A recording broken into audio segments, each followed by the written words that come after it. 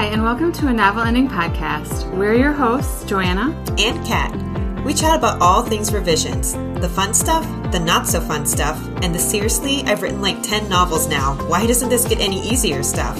Join us while we share our enthusiasm and tips to help you tackle your next draft before it tackles you. Hi everyone! On today's episode, we'll be talking about switching from drafting brain to revision brain. But first, we have our question of the day. Would you rather be trapped in a romantic comedy with your enemies or a horror movie with your friends?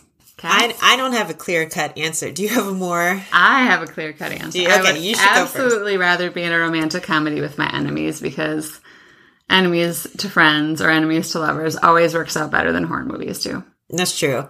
Like, the reason I hesitate is because I write horror, so I feel like I would be able to navigate a horror really well, like how to get out of it. So you'd be the one left standing at the end. So I would sacrifice my friends, and I would be the one left standing at the end.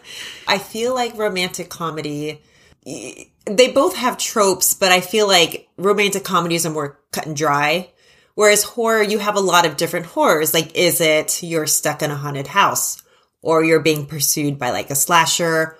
Or is it something like Squid Game where you're in a game and like, you know, getting murdered left and right? Like, so you're saying you'd like to be surprised. You want to have to like think when you're in the horror movie. And I just would like, I'd like the predictability of being in a romantic comedy. Yeah. So yeah, that's hard. But yeah, I would maybe say horror movie just because that might be a little bit more fun, but okay, so to start this episode, we thought we would each define what drafting brain and revision brain means to us. So I can go ahead and start. So when I think of drafting brain, to me that is full creative brain. So when I draft, I don't do any like self-editing or things like that. Like I'm fully in kind of that messy creation mode where I'm just getting things out on the page versus revision brain. I sort of akin that more to like solving a puzzle. So, you know, when you approach coloring in a coloring book would be drafting brain, and then building a puzzle would be revision brain, if that makes sense at all. I would say my answer is pretty similar. But when first posed with the question, I definitely think that my drafting brain is messy. I like to draft first thing in the morning when none of the world has like come into my brain. I don't have to think about anything. I can just be creative, and I can do that in kind of a messy, foggy state, and that works just fine. But if I try to sit down first thing in the morning and revise, I never feel like I have enough focus. So my revision brain definitely needs to be more alert and focused, paying attention. I don't have to pay attention when I'm drafting. I can just sort of let it go and let it flow. Yeah, that's a really good point. I didn't even think about the mental energy. I think revising takes a lot more mental energy than drafting. Would you agree with that? I would. Yeah. So Joanna, what are some things? So say that you finish the first draft and you set it aside for a period of time. We will have a future episode where we kind of go into how long we pause between drafts. But say you are ready to kind of go back to it and start on the first round of revisions. Like, what are some of the first steps that you do? I usually have some notes from drafting that I've made that I want to come back and address during revisions. And depending on which phase of revisions I'm in, it can get more or less complicated. I definitely always have a Post-it on my laptop with notes. I try to fit preferably all the notes on one Post-it so that it's easy to see. I also do sometimes use a plot graph for revisions. I find that it's like sort of having a bird's eye view of my whole manuscript with little scratches on one page, which allows me to see where plot holes are and where I need to add things.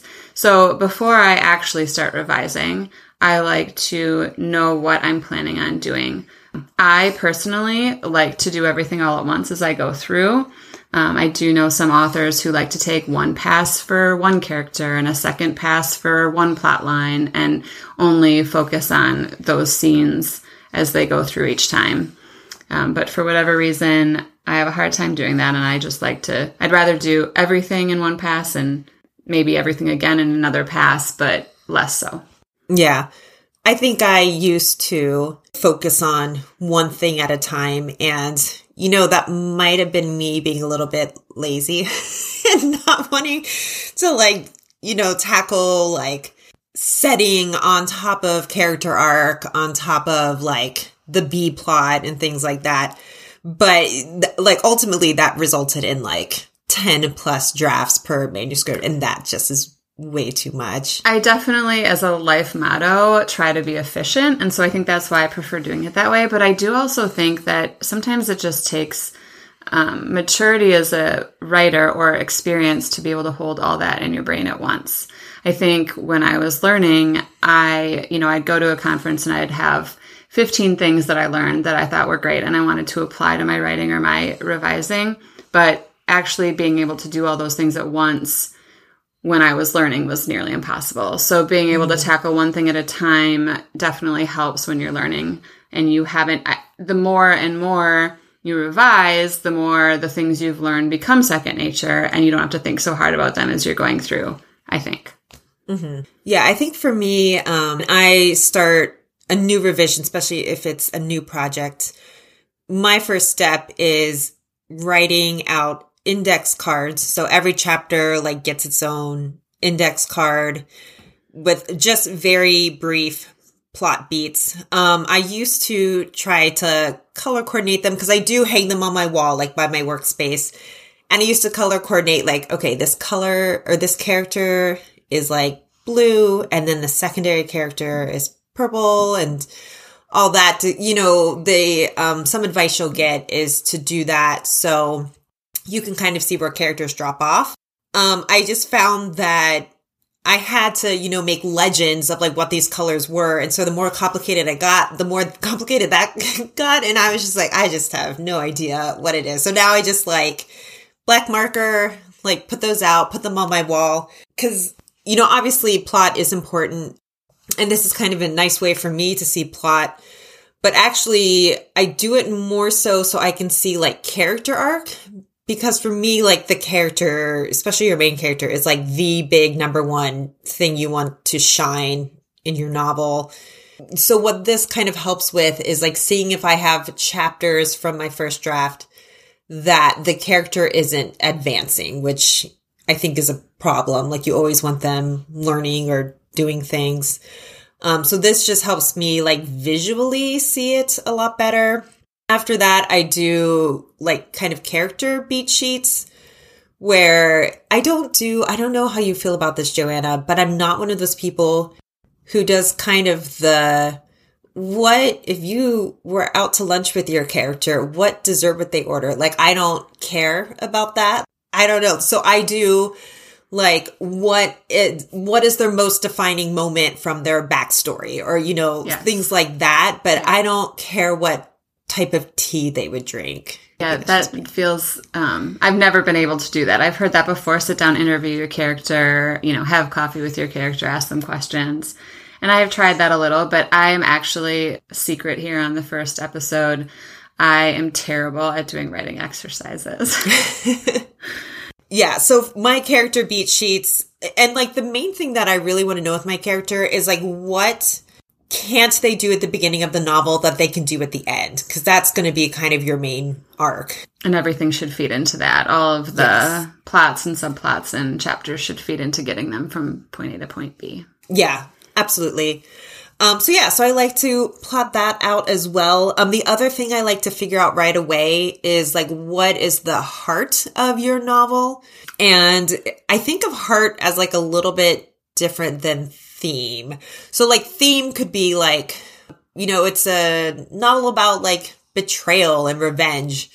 So I'm thinking of this Cinderella retelling I had done where, the father's still in the picture and Mary's obviously, the Cinderella story, the evil stepmom with the stepsisters, things like that. And I kind of did a revenge take on it. And the heart is this girl coping with the fact that her father is allowing all this to happen to her and just trying to deal with seeking her father's approval, but like all in the wrong way. So like the heart of it is like this girl who like wants to reconnect to her father. No matter how many revisions and drafts you do, it should always have that heart in it. Like if you ever reach a draft where you lose that heart, I feel like you've over revised it then. So when you talk about heart, Kat, it sounds to me like you're really getting at the emotion of the story. Yeah.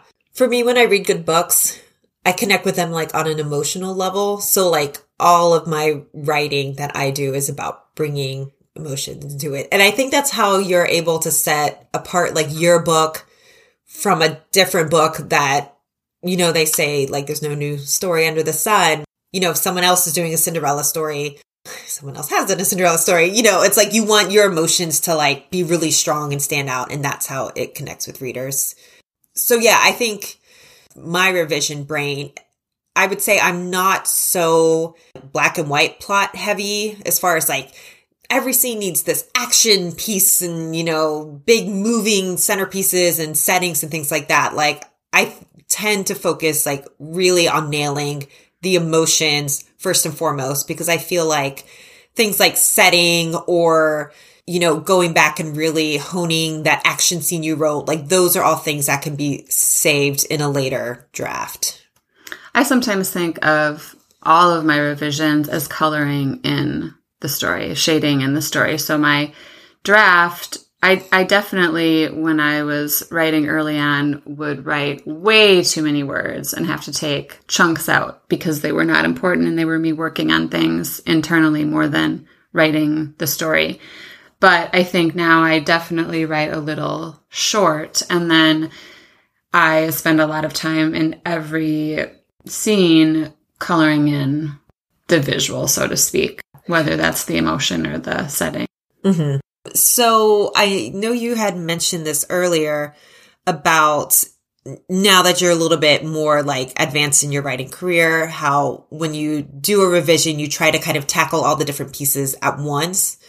At what point, like, so say that you are on like your second draft, do you really get nitpicky about word choice and stuff at that point? Or do you save like that nitpickiness? Because that's like a whole nother part of the revision brain is like like, does this word need to be there? Like, does she walk in the room or approach the thing? You know, it's like, when do you like kind of turn that brain on? So I write my first draft, I give it a little space, and then I personally don't generally show it to anyone until I've gone through it one more time, because I definitely will find things that first time around.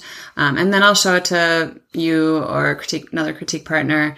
And my next pass is like structural edits. So some people call them developmental edits. Some people call them structural.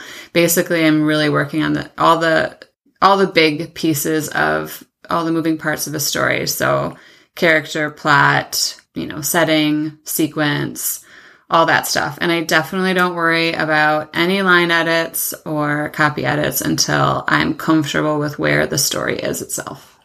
Mm-hmm. What about you? Yeah, I do try to save like nitpicky reviser brain until a little bit later. Like I mentioned multiple times before, you know, I really focus on emotions early on. I also really like to focus on stakes early on and making sure that those keep getting amped up over the course of your story. And tension, which I do feel like is a little bit different than stakes, because you can kind of have emotion or tension that is like outside of like maybe the main plot. You know, there's external and internal tension. So whenever I finish revising a chapter, I like to look back and I ask myself, okay, so the character needs to have learned something, or the reader needs to have learned something, preferably both. And like, where is the tension in the scene? Like, why does it matter? Like, how is it moving the plot forward? And if I fail on those respects, then I actually will go back and like revise that chapter. Okay, so to wrap up this episode, I just have a question for you. Do you prefer drafting brain or revision brain? I prefer drafting brain, but I do enjoy puzzles, so I do also enjoy revising. What about you? I like drafting brain because I can just be as weird or goofy as I want, which I really love. And then I like revision number 3 brain. So because I am a pantser, revision 2, so like the first true revision, so draft 2, is just always a struggle for me because it is like making sense of like complete nonsense that I wrote for my like first draft. So my second drafts, so like my first round revisions take forever and are very painful. But then for my third draft, when I get to be a little bit more nitpicky and really get to like play around with sentences and kind of like really tweaking that pacing and things like that I absolutely love. I feel like drafting brain is where the magic happens, right? That's where everyone feels their creativity flow. And revising brain is where all the wins happen. That's where you get it right. That's where you fix the things. That's where you are like, yes, this is working. Yes, absolutely. Thanks for listening to another episode of A Novel Ending Podcast. If you're a fan of the show, please help us spread the word by leaving a rating and review and by sharing this episode with your community. And make sure to check out our website, anovelending.com, to learn more about what other services we offer. Happy revising!